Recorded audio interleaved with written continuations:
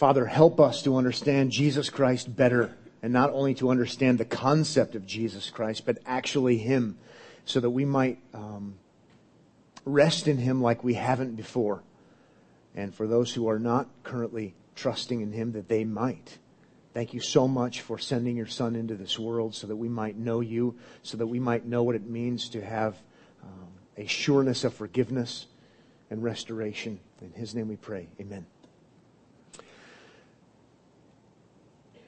I need you to sort of guess what I'm going to describe to you here. It lacks love. It's characterized by pride instead of humility, especially with leaders. There's a lot of preaching, maybe too much preaching, and not a lot of practicing. And finally, it's too exclusive.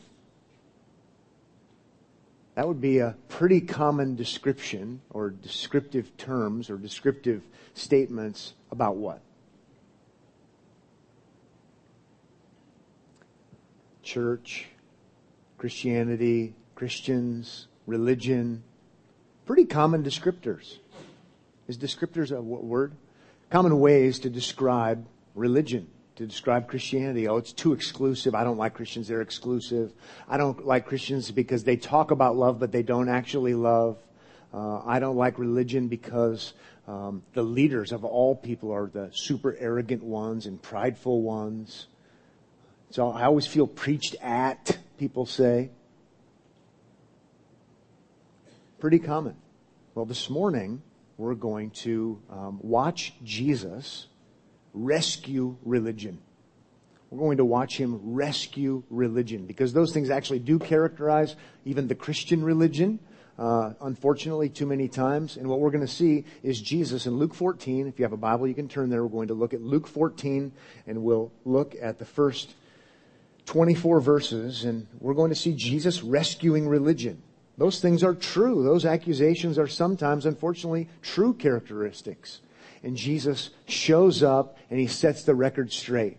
And that's what I mean by He rescues religion. And He's going to take 4 actions, and we're going to follow an outline today of 4 actions taken by Jesus that witness Him rescuing religion. If you're a note taker, I'll give you the preview now. Number 1, the first action He takes, demonstrating true love. Demonstrating true love. The second, instructing in genuine humility. Instructing in genuine humility. Number 3, exposing the folly of Christless Christians. Exposing the folly of Christless Christians. We'll talk about what that means. And number 4, the final action we'll observe Him taking that rescues religion, specifically the Christian religion, expressing the diversity of God's call. Expressing the diversity of God's call. I'll repeat each of those later, but enough for now. Before we go any further, some of you probably are rubbed the wrong way already because I used the word religion. We don't like the word religion in 21st century Christianity. We don't like the word outside of 21st century Christianity. Maybe it's just because I'm, as my grandmother would have said, ornery. Maybe it's because I'm just a little bit of a contrarian, because sometimes when we say things in a way we know is going to be a little bit counter what people enjoy, it can help make the point. And so I didn't say when Jesus restores spirituality. I didn't say when Jesus restores Christianity. I specifically wanted to say Jesus restores religion, because it might make us think a little bit. Now, Christians, for the last, I don't know how long, since I've been a Christian, it was trendy when I first became a Christian. I'm sure before that, we wanted to try to protect, we wanted to explain ourselves better. And what we didn't mean by Christianity is, formal, cold, go through the motions, impersonal. And so we started saying, it's not a religion. What? It's a relationship. And hats off to that way of thinking, because we meant something good, because we wanted to make sure our friends knew we're not talking about just standing up at the right time and sitting down at the right time and going through the motions. It's personal. And Jesus relates to us not just externally, formally. He relates to us personally through His Spirit. And so we said it's not a religion, it's a relationship. And I know why, and I've said that before myself. And then outside of Christianity, we want to say it's not religion. I'm not religious, I'm what? I'm spiritual. And so that's a less Christianized kind of version of it. Here's the thing. Here's why I want to be contrary and say Jesus restores religion. At least in this context with you all, because you'll hear me out, hopefully. The word religion, by the way, means to have a relationship with one's deity. Okay? That's a real, literal definition. You can look it up. A religion is a relationship with one's deity. And so I realize culturally why we've done what we've done, but isn't it ironic that when we say, I'm not religious, I'm in a relationship with Jesus, we're saying, I'm not religious, I'm religious. Or we're saying, I'm not in a relationship, I'm in a relationship. It just doesn't even make sense. But we've tried to counter a misunderstanding. And that's fine. But here's the thing. Or then we say, I'm not into religion, I'm into spirituality. In both cases, in their worst senses, we don't want any formality. We don't want any structure. It's however I define it, because authority is in me. I'm not religious, I'm spiritual. And too many times that well-meaning statement by Christians, it's not a religion, it's a relationship, in the worst case means that also. There's no boundaries. There's no objective truth or reality. It's whatever I make it. And so I want to recover that word, even though I probably won't use it outside of this context. Jesus recovers religion because Jesus wasn't throwing away all the boundaries. Jesus wasn't saying it doesn't really matter. Yes, it's personal, but Jesus doesn't say it's personal and nothing else. But what he does is he exposes the abuses of the structure. And he exposes the abuses of the rigidity that is actually false religion. Under the guise of true religion, a true relationship with God, yes, that has boundaries, that has structure. And so we're going to see him do that, and I hope I haven't lost you by giving you that little bit of a rant. Number one, the first action by Jesus that rescues religion is demonstrating true love. Demonstrating true love. Look at verse 1 in the context of so many times religion is supposed to be loving and it isn't. And here's a case. And Jesus has to expose it. Look what it says in verse 1. On one Sabbath, when Jesus went to dine at the house of a ruler of the Pharisees, they were watching him carefully. Scrutinizingly, they're watching him. One Greek scholar translated watching him carefully this way. They watched lurkingly. I kind of like the deceptiveness of lurkingly. They're watching because they want to catch him, and we know that's the case given what has already transpired with them. They want to catch him in something. Back in chapter 11, verse 53, the Pharisees began to press him hard and to provoke him to speak about many things, lying in wait for him to catch him. They're watching lurkingly, watching him carefully because they want to expose him as false. Verse 2, and behold, there was a man before him who had dropsy. Symptoms are swollen limbs, swollen tissue, resulting in significant bodily fluid, retention, swollen up so all can see. Historically, we're told that Herod the Great struggled with this issue. And so everybody can see he's got a serious physical problem. He needs help. Doctors haven't been able to help. And the Pharisees have this man in front of Jesus. Now, we have to read between the lines here, so it may or may not be true. It's speculation. Let's acknowledge that. But given their track record, that they like powerful things and powerful people, they like the strong, not the weak. They want to get Jesus. Given their history, that what we've seen so far, we wouldn't be out of line in guessing that he's a plant. That they're using this hurting man, and they've got him there. They wouldn't necessarily want him at their party of all kinds of people. But they have him there because they're watching Jesus lurkingly. They want to expose him as the fraud they think him to be. And what's so amazing, Jesus is going to use their false accusations to show their false love or lovelessness so he can teach about real love, which is what we want to see, which is what should be true in real religion, genuine Christianity. Verse 3 then says, and Jesus responded to the lawyers and Pharisees, not lawyers like we think, they're supposedly experts in God's law, saying, is it lawful to heal on the Sabbath or not? Verse 4 starts by saying, but they remain silent. Why? Put yourself in their sandals.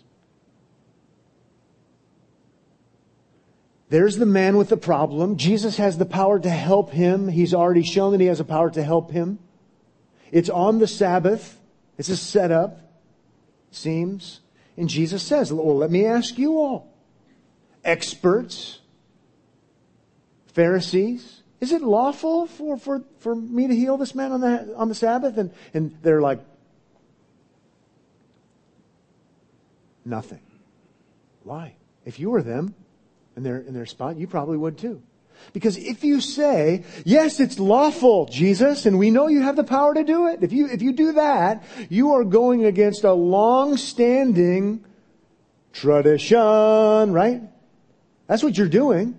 And therefore you're betraying all of your fathers, so to speak, at least for a while now. And you're signing against them, which is going to put you on the outs with your little group of Pharisees. So you don't want to say that it's lawful. And oh, by the way, then you're actually affirming Jesus because he's done it. So let's not say anything. But if you say, Jesus, it's not lawful, which is essentially what their practice was. But if you say it, that's going to be perceived as unloving, which it would be. And Jesus is on that track. So what do? You just shut your mouth. Sometimes silence is a good thing because it doesn't reveal our foolishness. The Proverbs talk in those terms. Sometimes I would suggest to you silence when it comes to not being able to answer the most basic questions shows fundamental faults with religious systems. You can't answer the most basic kinds of questions, even that relate to your religion. It would appear as if you've taken this religious system, in this sense, this is the true religion. And you've so perverted it and twisted it, you're at a place now where you can't even answer basic questions about morals and ethics. It's perverted, it's twisted, and Jesus is exposing that, even though they're trying to expose Jesus.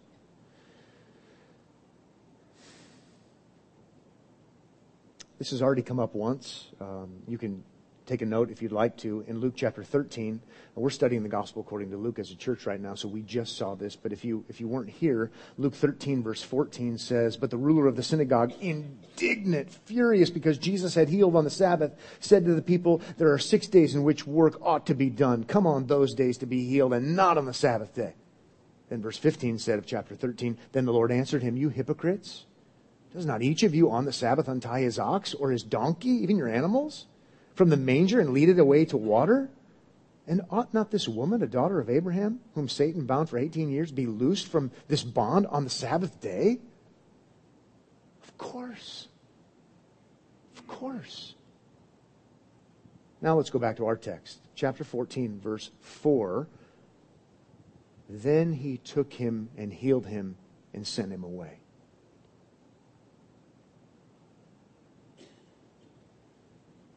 We know what Jesus thinks about what can be done on the Sabbath. Yet again, we see what Jesus thinks. It most certainly is conducive to heal people and give them rest on the day of rest. And isn't it interesting? Then Jesus sends him away. Pertinent especially if he was there being a tool of manipulation, using this man. And Jesus can dismiss him and say, you can leave now. No more embarrassment. As a matter of fact, you're healed. There will be no more using you here today.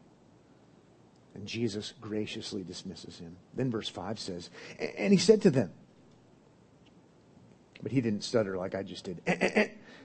And he said to them, which of you, having a son or an ox that has fallen into a well on a Sabbath day, will not immediately pull him out? And they could not reply to these things. They could not reply because they didn't understand the question. They could not reply because they didn't understand the right answer. They could not reply because if they replied, it would show that they're busted, right? They would cop to their guilt.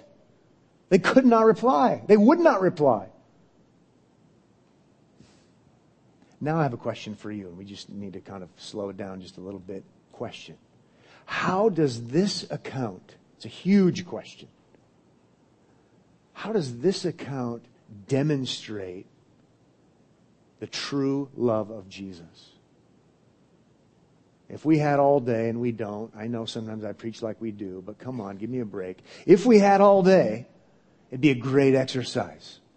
It's actually a pretty deep and wide kind of exercise. How does what we just saw here, how does this event show us the genuine love of Jesus in restoring a right perspective of true religion, so to speak? I have a whole list. Imagine that. Sound like a preacher. Okay, let me give you my list quickly because you didn't have opportunity to think ahead on this one. Number one, demonstrates true love. Jesus demonstrates true love by helping the man. That's the obvious one, right? You're like, duh. But he does demonstrate true love when nobody else did. They're Jews, he's a Jew. It's the right religion. Salvation is of the Jews, John chapter 4. They don't love, he loves. He's showing the true intent by demonstrating true love. How else does it demonstrate true love by Jesus? Jesus demonstrates true love by exposing their lovelessness. He exposes their lovelessness. Now, if you're a Pharisee, you might say, that's not very loving for you to get after us like that. But in the grand scheme of things, it's absolutely loving, because if the leaders are leading people, which they are, and what they say is love is actually not love, the most loving thing Jesus can do is say, that's not love. Let me show you what real love is. And now it moves to the not so obvious. Jesus demonstrates true love by revealing his messiahship in healing. Sounds complicated and like a lot, but it's not. Jesus demonstrates true love by revealing his messiahship in healing. The reason I'm saying that is because way back in chapter 4 of Luke, which sets the tone for all this, we saw in Luke 4 that Messiah is the Old Testament word for the New Testament word Christ, the deliverer, the ultimate king, the restorer, okay?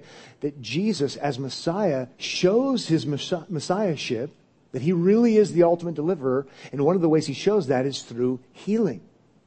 Because when Messiah comes, he's going to bring deliverance. He's going to bring righteousness. He's going to bring justice. He's going to bring restoration, including physical restoration. And so when Jesus heals this man, he is loving this man, yes. He's exposing false love, yes. But he's also showing love for them. He's showing love for us by communicating to us who he really is. You don't have to be duped and deluded into thinking someone else is the Messiah or I'm not the Messiah. I'm going to show you with objective, tangible acts. I'm the one who by my love and healing show you that I am the Messiah. This is what we've been waiting for. This is what they've been anticipating. He lovingly shows who he really is. Jesus furthermore demonstrates true love by showing the true intent of the Sabbath. If you're a Jewish person and you've been listening to the Pharisees, you think Sabbath, at this point in time, you think Sabbath, inflicts pain. Sabbath, burden. Sabbath, you don't even help people. Oh, well, we help the ox. And if it's a family matter, we'll do it. It's associated with lack of love. Jesus shows the true intent of the Sabbath. It's a day of rest given by God. Refreshment. It wasn't meant for some sort of sinister, abusive conduct that's anti-love. Doesn't make sense. Related to this, Jesus demonstrates true love by showing that the Sabbath is actually good. Now we're getting into the deep end of the pool, I know. Why is it absolutely essential that Jesus shows that the Sabbath is good? Now, if we step back and we think big picture and you know the Bible a little bit more than just Luke 14, Jesus is going to show and needs to show that the Sabbath is good. It's not meant to inflict pain. It's rest. It's good because Jesus himself is going to provide the ultimate Sabbath. If, by the way, he leaves it where it is, Sabbath is bad, inflicts pain, it's the day of non-love toward others, you leave it there, then Jesus is bad and Jesus doesn't give rest and Jesus inflicts pain. So Jesus lovingly sets the record straight by doing good on the Sabbath, showing love on the Sabbath so that that person who had that physical ailment can say, I love Sabbath. I've experienced Sabbath on Sabbath. Sabbath is good and positive for rest because Jesus is the one who says about himself, come to me, all of you who are weary and heavy burdened, and what? Some of you Christians know this. I will give you Sabbath. I will give you rest. I will give you ultimate rest. I will give you ultimate Sabbath. And so we know in light of that this Sabbath theme that runs throughout the Bible has an intention of finding its fulfillment and finding its high point and finding its substance, if you will, in Christ, where we find ultimate rest. It's cool to think about. It's awesome. Sabbath isn't bad. Jesus loves us enough to show that Sabbath is good and loves us enough to show us it's good so that he can show us even his goodness. Just a couple more. Jesus demonstrates true love by always loving his neighbor in place of all who would trust him. Jesus demonstrates true love by always loving his neighbor in place of all who would trust him. Don't check out on this one. This is worth it. This is worth the price of admission.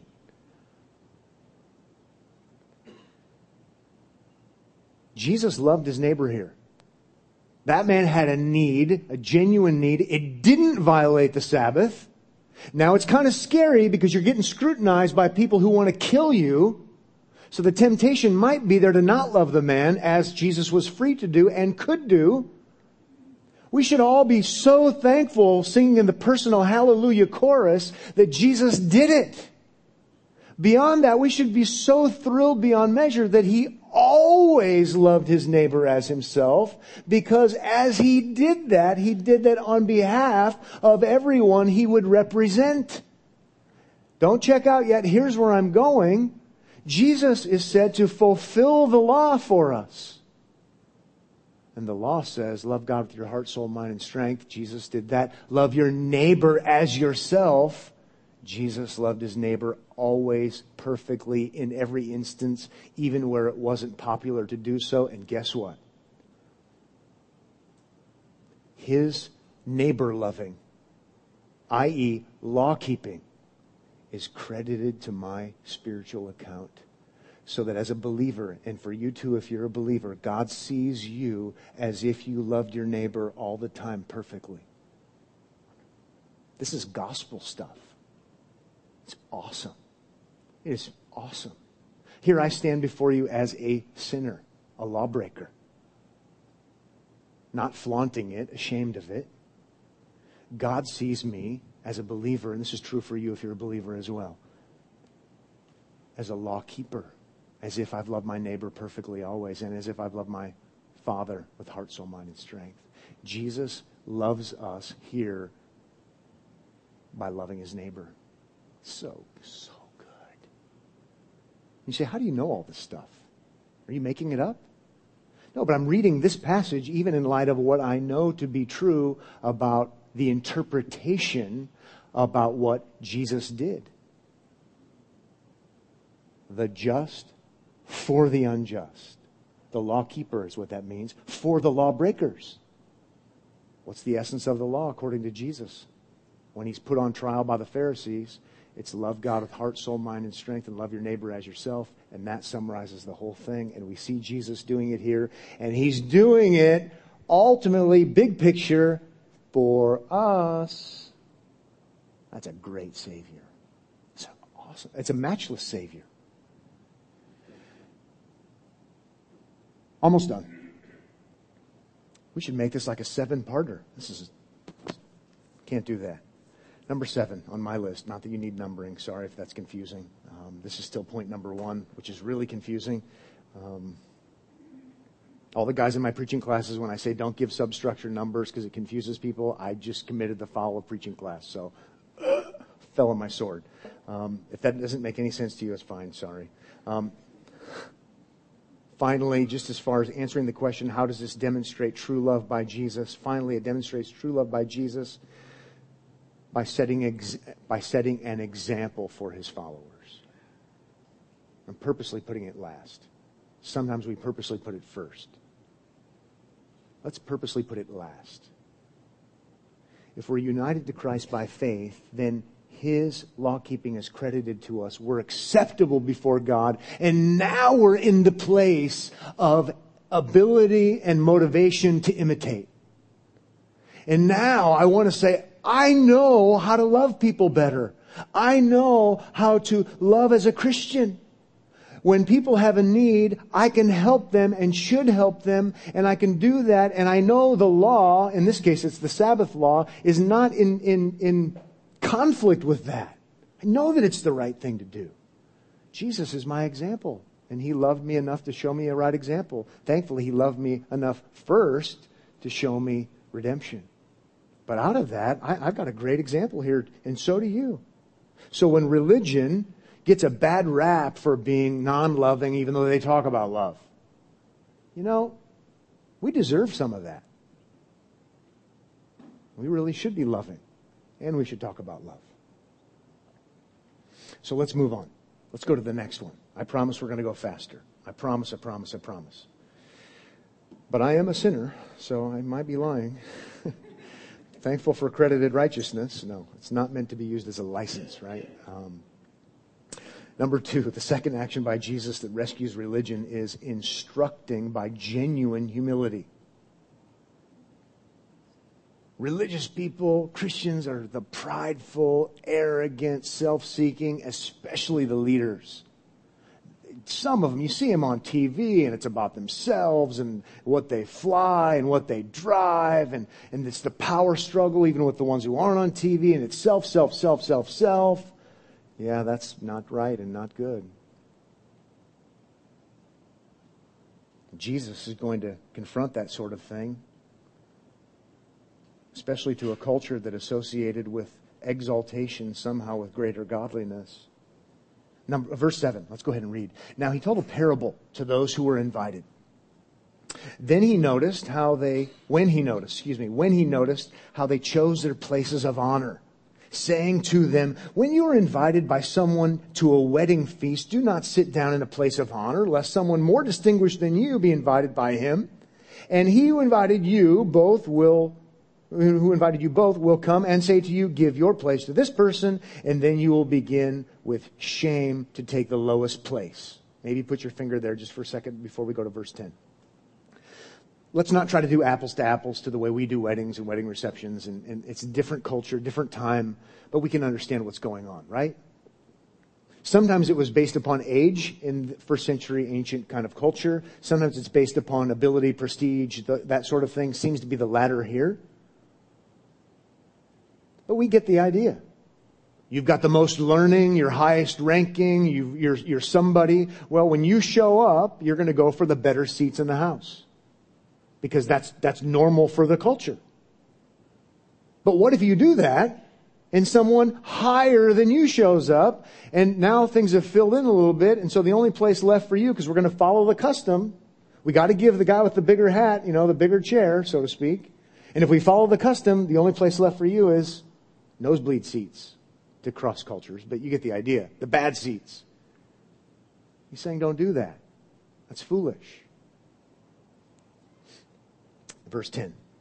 But when you're invited, go and sit in the lowest place, so that when your host comes, he may say to you, friend, move up higher. Then you will be honored in the presence of all who sit at table with you. For everyone who exalts himself will be humbled, and he who humbles himself will be exalted. Pretty easy to understand the point, don't you think? Pretty easy to understand the point. Maybe we should give him a little bit of grace. You know, especially if the culture was already that way and the culture already acknowledged the prestigiousness of a certain kind of education, certain kind of family background, certain kind of connection, certain kind of deals like that. And that's just how it was. So in one sense, I'm going to cut him some slack. But isn't it interesting that regardless of the cultural expectation, Jesus calls his followers to think differently. To think differently than the custom or the norm or the tradition. Because my followers, I want to be humble, not prideful. And again, it might mean being countercultural. This can be the most glaring with religious people. Thankfully, I love verse 11. We've already read it, but it's so helpful. For everyone who exalts himself will be humbled, and he who humbles himself will be exalted.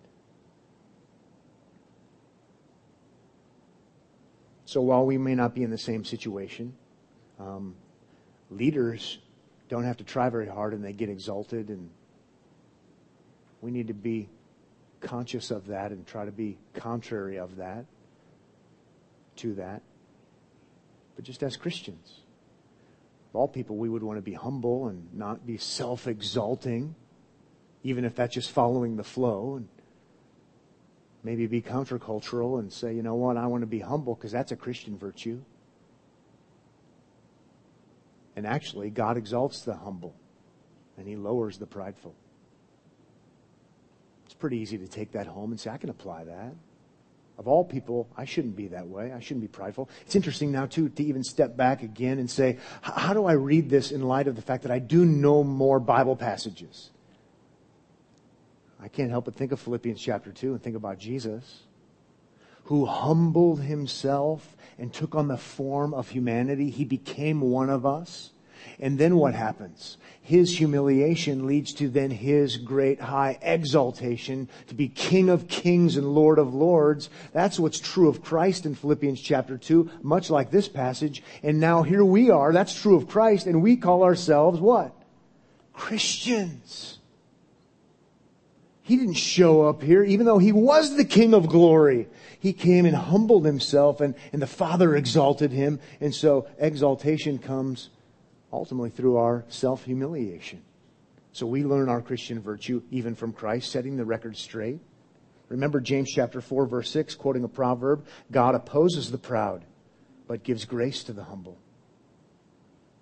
And a real practical question I have for you at this point is, what's going to help us with this?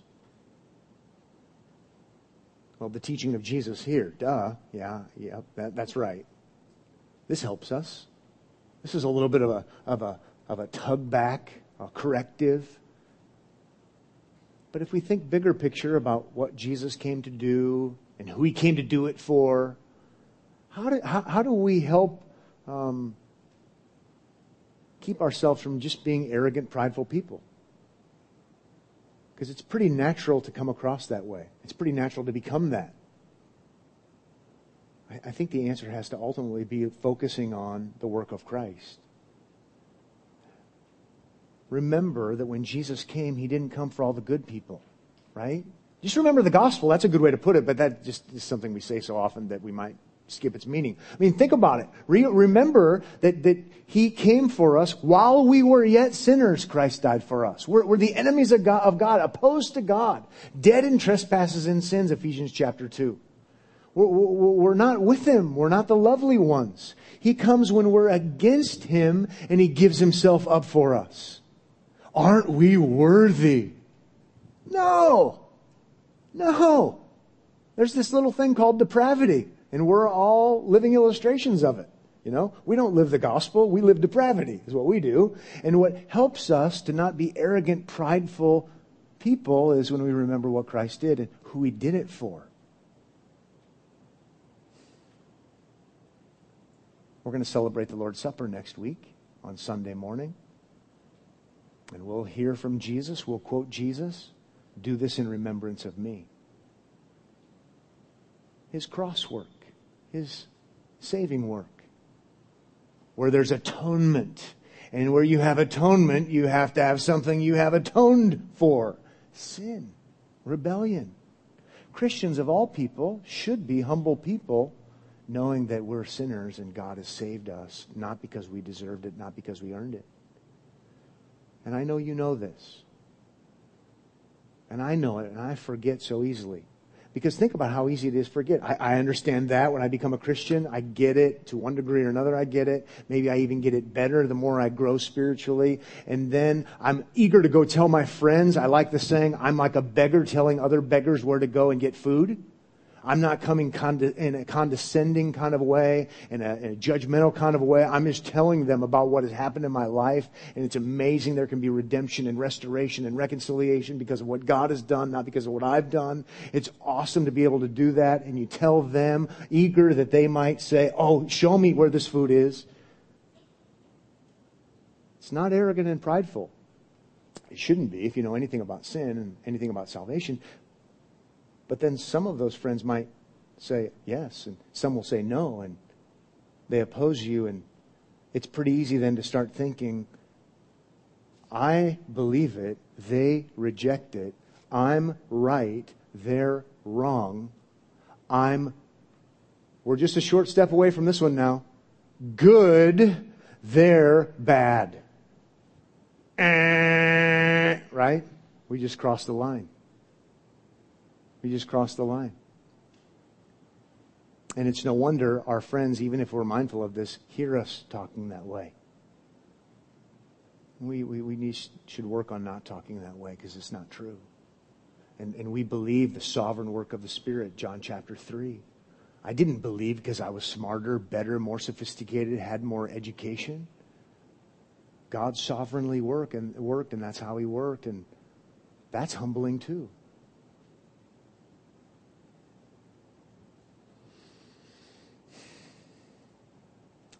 Religion, when it's perverted, the Christian religion, when it's perverted, is one of the ugliest things on the planet.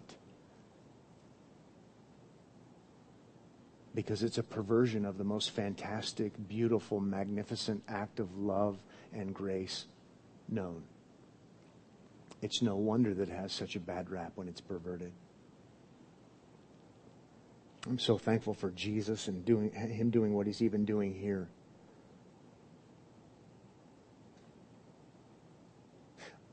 Then He gives another illustration. It's related, so let's include it with the same one. Verse 12. Verse 12. He said also to the man who had invited him, when you give a dinner or banquet, do not invite your friends or your brothers or your relatives or rich neighbors, lest they also invite you in return and you be repaid. Well, so much for Memorial Day. I'm going to tell you why Memorial Day is ungodly if you invite it. No, I'm not going to do that. As a matter of fact, in the big scheme of things, I don't think Jesus is speaking in a... it's not meant to be taken in an isolated sense. If you isolate this, you could be well on your way of doing like the Pharisees would do and say, I don't have to honor my mother and father because they're relatives. I don't think He means that. It's just like the Pharisees to take statements out of context of the whole and build some sort of weird anti-doctrine on them. I think He's getting at this point. He's making His point about self-exaltation and self-seeking and self-benefit. That's what we just saw. I think He's continuing with that theme. And if you want to show Christian charity and act like a Christian, and you want to represent God in your actions, because that's what Pharisees claim to be doing, then you're not going to be all about inviting people who will give you back in return. That's just another way of fulfilling your own desires. I think that's the idea. So keep that in mind. I may be wrong, but I think that's in keeping with the bigger context. Keep that in mind when he says what he says. And then in verse 13, but when you give a feast, invite the poor, the crippled, the lame, the blind, and you will be blessed because they cannot repay you. for you will be repaid at the resurrection of the just. God will take care of you. You're humbling yourself by associating with those people, just like he talked about earlier, and God will exalt those who are humbled. And here he just says it in a different way, at the resurrection of the just. God will be the rewarder of that. But when you do it all for the here and now, what you get back, don't think you're imitating God's grace. Don't think you're imitating God's mercy. You're not. It's just a way of, you're going to give and you're going to receive. You want to test yourself? You want to see if you're doing it the way God would do it as you profess to represent God? Then show acts of kindness, charity, love, and grace to people you know can't reciprocate. That's a challenge. That's a challenge. That's grace. And once again, if we understand the gospel, we understand how this works. God gave us what we didn't deserve, nor could we repay it back. And now we're going to imitate God's love. We're going to give to people who can't give it back to us, who couldn't earn it. It wasn't because they happened to live in my nice neighborhood kind of thing.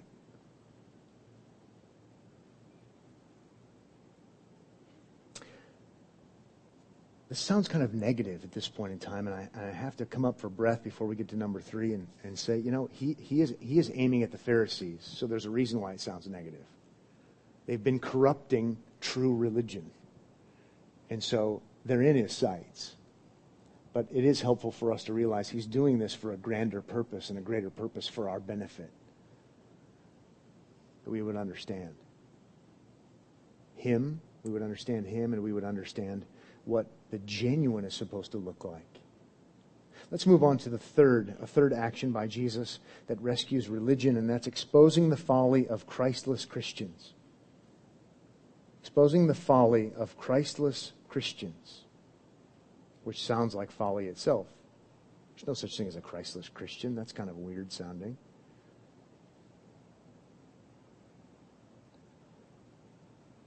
Let's set it up this way. You've got people who've been talking about Messiah, Messiah, Messiah, Messiah. We're waiting for Messiah. Messiah means deliverer. Messiah means savior. Messiah is the ultimate king that God had promised long ago. We're waiting for him. He's going to bring justice. He's going to bring equity. He's going to bring restoration. He's going to bring everything into balance the way that it was meant to be. Messiah, Messiah, Messiah, Messiah. We're Messiah people. Come listen to my Sabbath lectures, if I'm a Pharisee, on Messiah, the great hope of Messiah. Come listen to this seminar and this conference, and you get the idea. And remember, Messiah is the Old Testament word used in the New Testament, comes directly over Christ. Messiah, Christ, Christ, Christ, Christ. Let's make it a little bit different word. Christians, Christians, Christians, Christians. We're Christians. We're Christians. We're messianics is the idea. We're Christians. We teach about Christ. We teach Christian ethics. We teach Christ is coming. We teach all of these great things. Be transformed by meditating on it. Be ready. Be expecting. Know the passages. It's going to be wonderful. It's a great hope. Christians, Christians, Christians, Christians.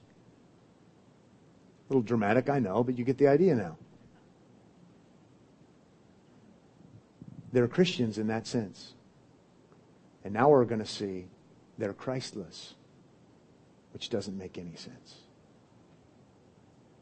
Because they don't trust in Christ when he comes. They're Christless Christians, or vice versa. Christless Christians. Let's go ahead and look at it. Verse 15. When one of those who reclined at table with him heard these things, not the things I just said, but this thing about the kingdom, he said to him, "Blessed is everyone who will eat bread in the kingdom of God." I don't know if the guy fell asleep or just wasn't paying attention, but he's like, I have a thought. Let me make a profound statement. My profound statement and thought, blessed is everyone who will eat bread in the kingdom of God. And if there were any Baptists back there, what would have every Baptist have said? Amen. There would have been a unanimous amen from all of the Pharisees. Because what the guy says is right. It's absolutely right. If you're in the kingdom there fellowshipping with God and with one another, you know what? You're a blessed person. Well, Jesus is going to take that statement that's a little bit off the wall and go somewhere with it, because the man is assuming, as we're going to see, that everyone who's there, universally, everyone who's there at the Pharisee party is going to be part of that kingdom. Well, maybe all this Sabbath stuff is confusing, but one thing's for sure, we're all going to be in heaven someday, and it'll be great. Well, that's a pretty big assumption. Let's keep reading. But he said to him, a man once gave a great banquet and invited many. And at the time for the banquet, he sent his servant to say to those who had been invited, probably referring here to the Jews, national Israel. They've been invited. They're the elect people of God, the holy nation. Come, for everything is ready now. All of the anticipation, all of the expectation, all of the prophetic statements. And now it's not just it's going to come. The King is here. Messiah is here. Christ is here. You've all been saying Christ, Christ, Christ, Christ, Christ, Christ, Christ. And now He's here. There's only one logical thing to do. You're going to embrace Him. You're going to put your trust in Him for deliverance. Then verse 18, but they all alike began to make excuses. The first said to him, I have bought a field, and I must go and see it. Please have me excused. And another said, I have bought 5 yoke of oxen, and I have to go examine them. Please have me excused. And another in verse 20 said, I have married a wife, and therefore I cannot come. At least somebody had a good excuse. No. I'm a powerful person, and I sent people to buy oxen for me, and I really should examine them myself. And I have a real estate deal that I sent my people to go and secure for me, and I really should go investigate it myself. And you know what? I got married. I have a wife now. I'm busy. It's not that these things aren't important. Excuse, excuse, excuse. The ultimate when it comes to importance that they've been talking about, because they've been professing Messiah people, professing Christians, and now Christ shows up and they refuse to trust Him. That's perverted religion. And you might be thinking that's pretty intense. But think about how helpful it is that Jesus exposes this, and so we have a category for such a thing. Because amidst all that we see and all that they see of all of these things that are done in the name of Christianity, in the name of Messiah, that are utterly awful and terrible and un-Messiah-like, it's helpful to have a category like this. You can talk about Christ all you want, but if you're not trusting in Christ, it's nonsense. And once again, it's good to have a category like that. Because of all the perverted religion, it doesn't mean all religion is perverted. It doesn't mean all the faux Christianity doesn't mean that genuine Christianity is bogus. By saying what Jesus is saying here, we can think that through. Because isn't it interesting? Just drop down with me for a second, if you would, to the end in verse 24. For I tell you, none of those men who were invited shall taste my banquet. It might seem harsh, might seem unloving, but if it's true, once again, I just can't impress upon you enough, or try to. It's good to have a category for faux Christianity, for bogus Christianity. They talk the talk, but they're not resting in Christ. They're not embracing the biblical Christ as the Christ. And he makes the point rather clear, rather uncomfortably, None of those are invited, who were invited shall taste my banquet. It's talking about the kingdom, which earlier we've seen in Luke, the kingdom is associated with salvation. This helps us. By the way, this even helps me to have a better conversation with my unbelieving friend who thinks all Christians are utter hypocrites. It's helpful.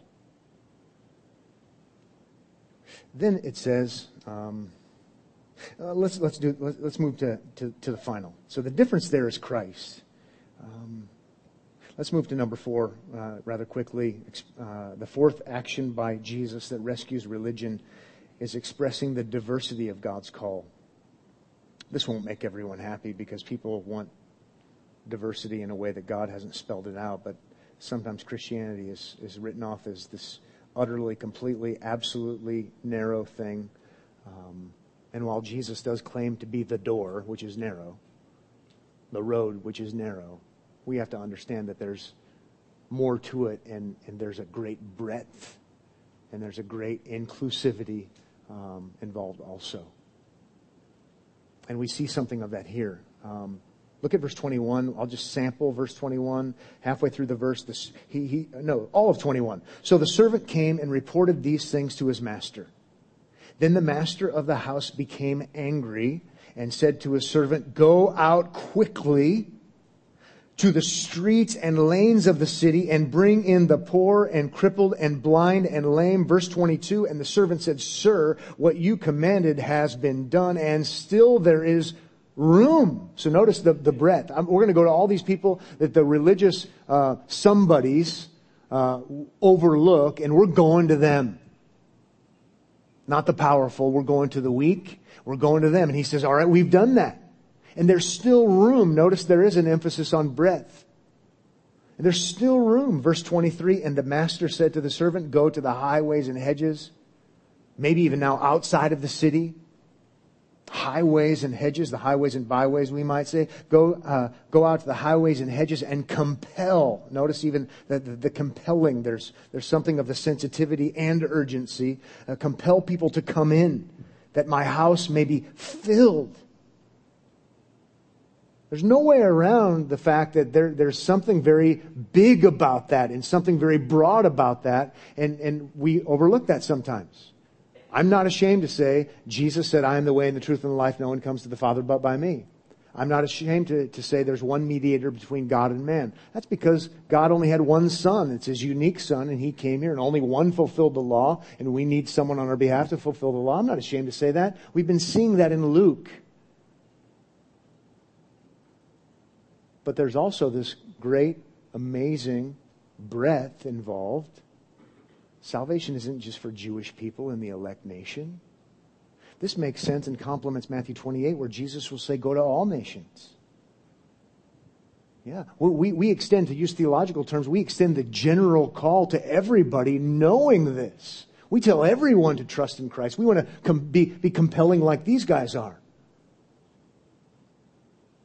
Reminds me of Revelation chapter 5, where it says, every tribe, tongue, and nation will be represented.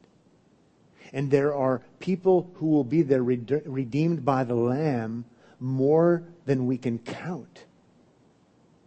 He's a great, grand Savior. And biblical Christianity, genuine religion, if you will, teaches that. He is the Savior, but He saves many, and there are different kinds of people, and there are many, many of them. And this is a helpful corrective by Jesus, again, rescuing religion. Isn't it interesting? I hope you've noticed that in so many of these, it would be so easy to be right and biblical, and yet they're off just enough to have it be utterly perverse. And there's probably a lesson to be learned in all of that. It's why we need Jesus to speak to these issues. And by the way, it's why I need to keep listening to Jesus and His Word, and you do too, because it's so easy to remember part of what is emphasized, and you don't remember the whole, and before you know it, you've got some kind of weird, perverted religion under the name of Christianity, but it's really a faux Christianity. It's so good that Jesus speaks to these issues. And there really is a call for a good kind of balance that's right and genuine and authentic. Still, people may still reject it, but we can at least know what it is. It's kind of interesting. This whole thing sort of comes to a crashing halt with what commentators would suggest a purposeful silence.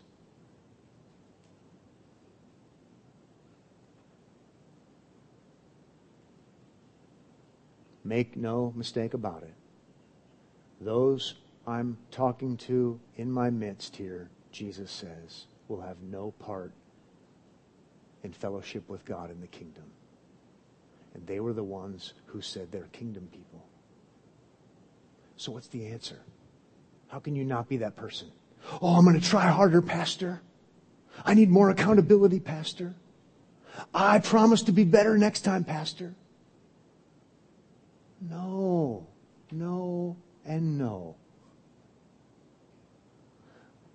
What keeps you out of bogus, empty word Christianity is one thing: not trusting in the Christ of genuine Christianity. We don't come to God by our merits. We come to God by the merits of Christ. And that would be the worst perversion of religion, to get that wrong. We see Jesus for who he is, and we rest in him and his work. And then we're motivated to do the right thing in response to that. Father, thank you so much for our time, and thank you for Jesus, who does give us a great example, but we're thankful that before he gives us a great example, he's the great Savior who's fulfilling the law for us. May we find ourselves wonderfully, splendidly, like never before, valuing Christ and what he's done and what he's promised to do. And may we find ourselves like never before, filled with joy and gratitude, acknowledging the good gifts that are ours in Christ, and moved and motivated to love and to show humility and to tell others of this great Christ. In Jesus' name we pray. Amen.